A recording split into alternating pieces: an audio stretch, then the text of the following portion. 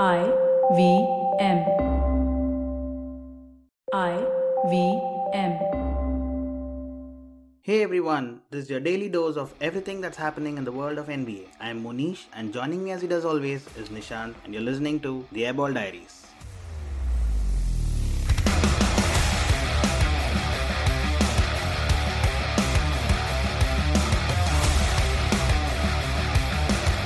We are recording this right after the Lakers and the Miami Heat played out an overtime game because Nishant just couldn't take Russell Westbrook having the last position of the ball.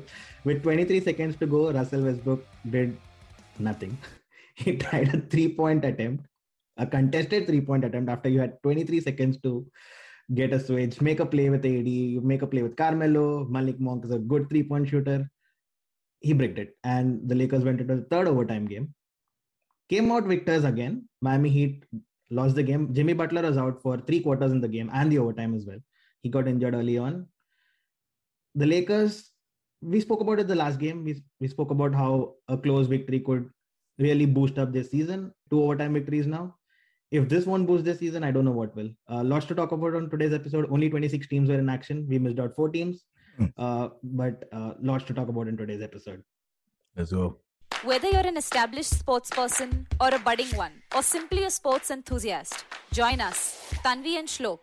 We are 2 passionate pro badminton players talking policy, mindset, and everything sport. So tune in to The Millennial Athlete every Monday. Only on the IVM Podcast Network. Trust us, it's gonna be lit. So, close game for the Lakers. The Miami Heat. Let's start off with the Miami Heat. They're 8-4 now. Couple of close losses in the last few games. They're kind of averaging out. I mean, we put them in the top tier of teams when we did the Eastern Conference power rankings. We put them alongside the Nets. We put them alongside the Sixers. Not the Sixers, the Bucks. And we put them above the Sixers, in fact. They're kind of evening out now. And with Jimmy Butler injured, I have no idea when he's going to return. What's your, now that they played 11 games, what's your take on the Heat? Do you think they're really a team that can make the finals, the Eastern Conference finals, the NBA finals even? Because I feel even though this team has a great starting unit and probably the best 6th man in the league, they're kind of short on depth. I mean, if you look at the 7th player is Deadman, and then Udonis Haslem sometimes coming on and putting on a few minutes. Max Strus. Nobody really cares about the 8th, 9th, 10th guys. And when you go into playoff, you need these guys to score, right? You see the Warriors, they are a 15-man strong unit. You see the Lakers, they are a deep unit. You see all of the tough teams. You look at the Bucks, they are a strong unit. You look at the Nets, I'll exclude them. You look at the Sixers. Did you count the Lakers among the tough teams just now? They have a deep unit. I wouldn't call them. That's about all they have. They have a deep unit. The Nets are somewhat missing in that regard, right? They've been convincing, and whenever they played the big teams, they beat the Bucks, they beat the Nets, they beat the Jazz even.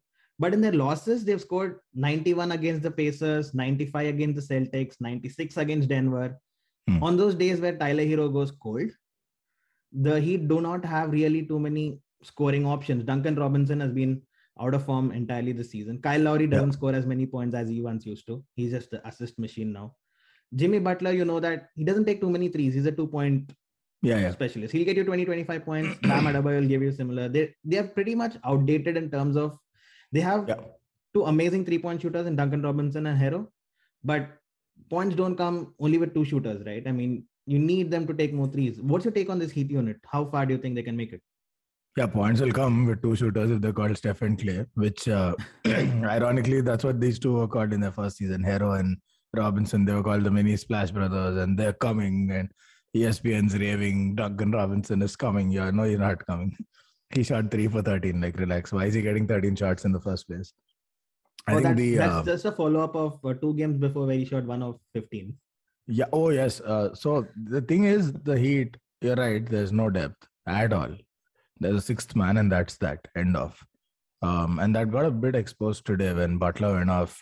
They should have won this game against the Lakers. Lakers did nothing special. But Butler went off, and then that's it. Who comes in? A hodgepodge of Deadman and whoever else they find. Whoever's closest to the coaches just get up, suit up, go play. So they don't have depth. Then comes their play style itself, which is, it's set in the 90s. Butler is like this rugged 3-and-D wing Well, not 3 and D, or D and D 2 wing. and D. 2 and D, mid-range and D wing. So he's not really a modern era kind of player. He's great, but he's not what fits into the modern era. Same with Bam. He's an old school big. Can't shoot at all, not even mid-range. Shoots largely in the paint. Still gets you points, but largely in the paint. And defends really well, rebounds, all that. So again, a 90s big, but doesn't even have like a 90s big size. He's slightly undersized. Lowry, playmaking as you called it later in his year, he's not going to be the points machine that he was. So then your entire game is dependent on solid defense, which took a bit of a hit. I would assume once Iguodala, like from a couple of years ago, let's look at the bubble season to now. They had Crowder, 3 and D, not there. Iguodala, not there. They let none go. So the defense took a hit. And that's something they rely on heavily. And then comes their offense, which relies heavily on the 3 shooting abilities of Hero and Robinson. Only one of them is working right now. It's an incomplete squad. When it works, it looks great. When Robinson hits those threes, it kind of it glosses over the cracks in the team. But I think they know it at this point that we all probably were misled by how low our expectations were of this team, that just about anything got us really impressed. But as it's evening out now, some of those cracks are becoming apparent. There are a trade or two or a couple of free agency signings, big, or another great draft pick away from really being contenders. Oladipo just magically turn. Yeah, sure. Okay, sure. And Russ can suddenly turn into Ray Allen and Lakers win it all. It's interesting though. I mean, Miami Heat would be the first team that all of these big teams want to avoid. If it's the Bucks, if it's the Nets, if it's the Sixers, all of them want to avoid the Heat when it comes to the playoffs. They could probably upset one of them in a 7-game series. I won't be surprised. But can they do it 3 times to win the first round, the second round, and the conference finals? I don't see that happening. At least with this roster, I don't see that happening. You rightly said they don't play like the way they should in 2021. They are the they're 25th ranked team in 3-point attempts. That itself says a lot for a team that's supposed to be on the top tier, right? So, Miami Heat, good team, entertaining team, fun to watch always, nightmare matchup always, but just don't see it breaking through and being that team in the conference finals. I wonder why we're not talking about their age too, because they're dependent on Lowry, who's now he's pretty much now they're Dragic. That's what it's become. What Dragic was a couple of years ago. This talisman experienced ball carrier. I know he's not really injury prone, but he's getting old. LeBron was man of steel for so long, but you see now the injuries are piling up. They're coming thick and fast. No reason not to assume. I mean, with the Lakers, it's an assumption, right? They roll. Let's assume that for the Heat also, they rolled. So Lowry might not be the fittest player on the planet going into this season. If a deep playoff run is their plan, that will come into play. Butler, you've seen again, since the bubble, there's been a spate of injuries and he's been in and out of the team. So that's an issue. That's the crux of your team gone. Your experience, the dog in the team that gets you through in the playoffs. So they're as vulnerable as the Nets, except the Nets have Durant and Harden, which is not a bad position to be in if you're vulnerable. So I don't know. I think I was overhyped on the Heat. I think it's leveling out now. Hello, everybody. It's been another great week on the IVM Podcast Network. On Naan Curry, we broadcast our 50th episode. Sadaf and Archit invite one of the best food researchers in the country, Vikram Doctor. They discuss Indian street food, small-town delicacies, and the history of our most common food habits. On Smarter with Sid, Siddharth explores how data can be woven into a story through artificial intelligence. On Tere Mere Raste, Kesho takes us to Dehradun, a city whose foundations were laid by a Sikh guru, and tells us how his famous basmati rice was introduced to it by an Afghan king living there in exile. On Cyrus Says, Cyrus is joined by former Indian cricketers and hosts of the Khel Niti podcast, Sabah Kareem and Nikhil Chopra, to talk about tons and tons of cricket. Tune in for a very fun episode. And don't miss the festive season special on the Habit Coach podcast, where Ashton Doctor talks about how our eating habits change during festivals. Do follow us on social media. We're IVM Podcast. All right. Since we spoke about Russell Westbrook, it'll only be fair to talk about the team that traded him in this offseason, the Washington Wizards. That has got to be the trade of the year so far, because the Wizards, what did they do? They replaced Russell Westbrook, who was a triple-double machine last year. he averaged like what? He got like what? 20 triple doubles, something like that. And you replace that with KCP, Kyle Kuzma, and Montrezl Harrell. All of these guys are balling out. Montrezl Harrell had a monster night tonight. Kuzma's averaging 14 points. KCP is averaging around 10 odd points. They added Spencer Dinwiddie to this trio, along with Bradley Beal, who's always consistent when it comes to scoring. And if you talk about depth, they have a deep team as well. Daniel Gafford comes off the bench. Raul Neto comes off the bench. Rui Hachimura is yet to play. He's having some personal issues. He's missed out. They have Davis Bertans off the bench. That's a deep roster, and it shows in the start of the season. 8-3. They already beat the Bucks this year. They beat Memphis Grizzlies, who's a tough opponent always. They beat the Hawks, who's a tough opponent. They beat Boston Celtics, who are no longer a tough opponent. This is a very interesting roster.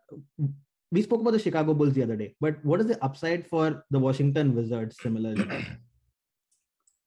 Oh, just get to the playoffs would be an achievement. I mean, Russ Westbrook quarter trade. There's something in there, and we'll probably come back to talk about it today, tomorrow, whenever. But there's something in there when a player of that caliber, a regular MVP contender, triple-double machine, highest all time, averaged a triple-double for 3 seasons, and yet he's just bouncing around the league a little too much. Yeah. Not all of it. Like, the last fourth team in the last 4 years. Yeah. I get it if it's him pushing for those trades for a chip. But I don't think all of them were within his control. And all of them involved teams saying, all right, cool, you want to go, you go. Which is normally not the case. There'd be some effort to retain. I don't know. There's something about him in being an influence on the team where when Russ plays, lights out, the team wins. And when he doesn't, the team stands absolutely no chance. That's not the making of a match winner, of a real all-time great. So they dumped that. They got in Harrell, they got in Kuz. Kuz shot 6 of 9 or something from 3. Where the hell was that in the Lakers? But we said this last year too, right? Give Kuz a starting run in a smaller team and he'll be all right. He's not that bad. But not quite what a chip-winning team needs. He is balling out. Harrell's back to being the 6th man, the great 6th man that he was. Right. They have a deep squad. They did last season too. I think they had a few injuries here and there, and it was just the Russ effect that nobody else even got the ball. Hachimura, Bertans. And they lost a chance to develop these talents, Hachimura, Bertans, Avdia even, which probably they will now. I like their roster, but I think getting to the playoffs is their upper limit. There is nobody. Tell me one name on this team that will grab a series by the scruff of its neck and carry the team through. There's no one there. I mean, if there is, it'll be the first time that we discover it. There's no proven, that kind of killer there. So I don't fancy them in the playoffs against anyone. But I think getting to the playoffs would be a huge first step for this team because they're all young. They can come back next year. They can rebuild. They can improve and do it better next time. Make a couple of trades. They have enough assets. I like this team. I like where they're headed. So they have a big decision coming up at the end of this year, don't they? I mean, with Bradley Beal in that unit. Yeah. A lot of teams obviously are looking to get Bradley Beal to be that additional piece that can boost them from a contender to probably a strong contender. Right. So does it make sense for the Wizards to now offer Beal a deal and keep him in Washington, build a team around him? Is he that guy who can lead a team to great success? I mean, for me, Beal doesn't come across as a leader. He'll probably be a great second person on the team. He'd probably be a great third person on the team. But do you see Beal being the main guy on a contender team? I see Beal being the third best player on a chip-winning team. That's as far as it goes. If chip-winning teams are what you want. If you want a team that goes to the playoff, he can very well lead a team there, but that's about as far as they'll go. That's Beal for me. He's similar to Melo in the past, where he's an excellent scorer, but he's not quite the guy that will carry a team to the championship. That's where Melo and LeBron sort of drifted apart a bit, though they entered as pretty much equals. I think that's quite where he stands. It depends really on what the Wizards' ambition is, because they've had some suspect dealings in the past. They've given John Wall a monster contract when everyone in the league said it's a bad idea. He's injury prone, and you're seeing the effects of that now. Although Houston are stuck with it. They got off the deal pretty splendidly, I must say. Yeah, they did incredibly well. And they John Wall went in the Westbrook trade, right? Yes. Yeah, and then they flipped Westbrook and got 3 excellent young pieces. So great. Hey, everybody wins. KCP is youngish, but I think what they should do is, if they have chip winning ambitions, which I'll be shocked to find out they do, then you trade Beal. Beal's not taking it to the chip, not unless you land two bigger names. So you trade Beal and you start building a squad. You have a great core. You're not going to get an elite upper crust talent, but you'll get one of these up and coming talents that you believe can, in a few years, become a chip, like if you could catch Giannis 3 years ago, something like that.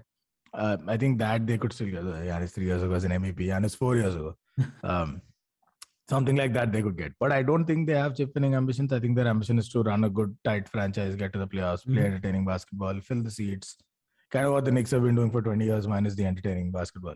If that's the ambition, then keep Beal. And I think the franchise player, face of the franchise, keep him, run the show, get to the playoffs, crash out. Chip ambition, I trade Beal. And by the way, that'd be good for both because I think Beal can then stand to go to a team where he also actually has a legit chance to play on a contender. Win-win. Nevertheless, the Wizards are 8-3. Interesting, very exciting start to the season. We'll keep a close eye on them. Great catching up with you as always. The Heat come back tomorrow and play the Clippers. That'll be a fun matchup. We'll come back and talk all about that on tomorrow's episode. Until then, see you. All right, cheers. Hey, if you enjoyed this podcast, don't forget to check out our other interesting podcasts on the IVM network. You can listen to us on the IVM podcast app, ivmpodcasts.com, or wherever you get your podcasts. You can also follow us on our social media. We're at IVM Podcasts on Twitter and Instagram. And if you want to reach out to us, and you want to reach out to us and tell us that our opinions on your favorite players are trash. You want to tell us Magic Johnson is still better than Steph Curry and you don't think Steph Curry has changed the game. For all that and more, reach out to us on both Instagram and Twitter. If you love cricket, listen up.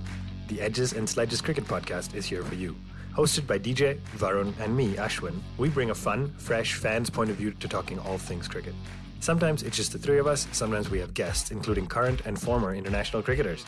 For new episodes every week, check out the Edges and Sledges Cricket Podcast on the IVM app, website, or wherever you get your podcasts. Working Monday to Friday glued to your chair making you feel dull? Worry not. Get your 5-minute weekly dose of travel around the world with Postcards from Nowhere. Join me every Thursday as I explore the strange, obscure, and fascinating parts of the world and bring out facets of travel you may not have thought of before. You can find us on the IVM Podcast app, website, or wherever you get your podcast from.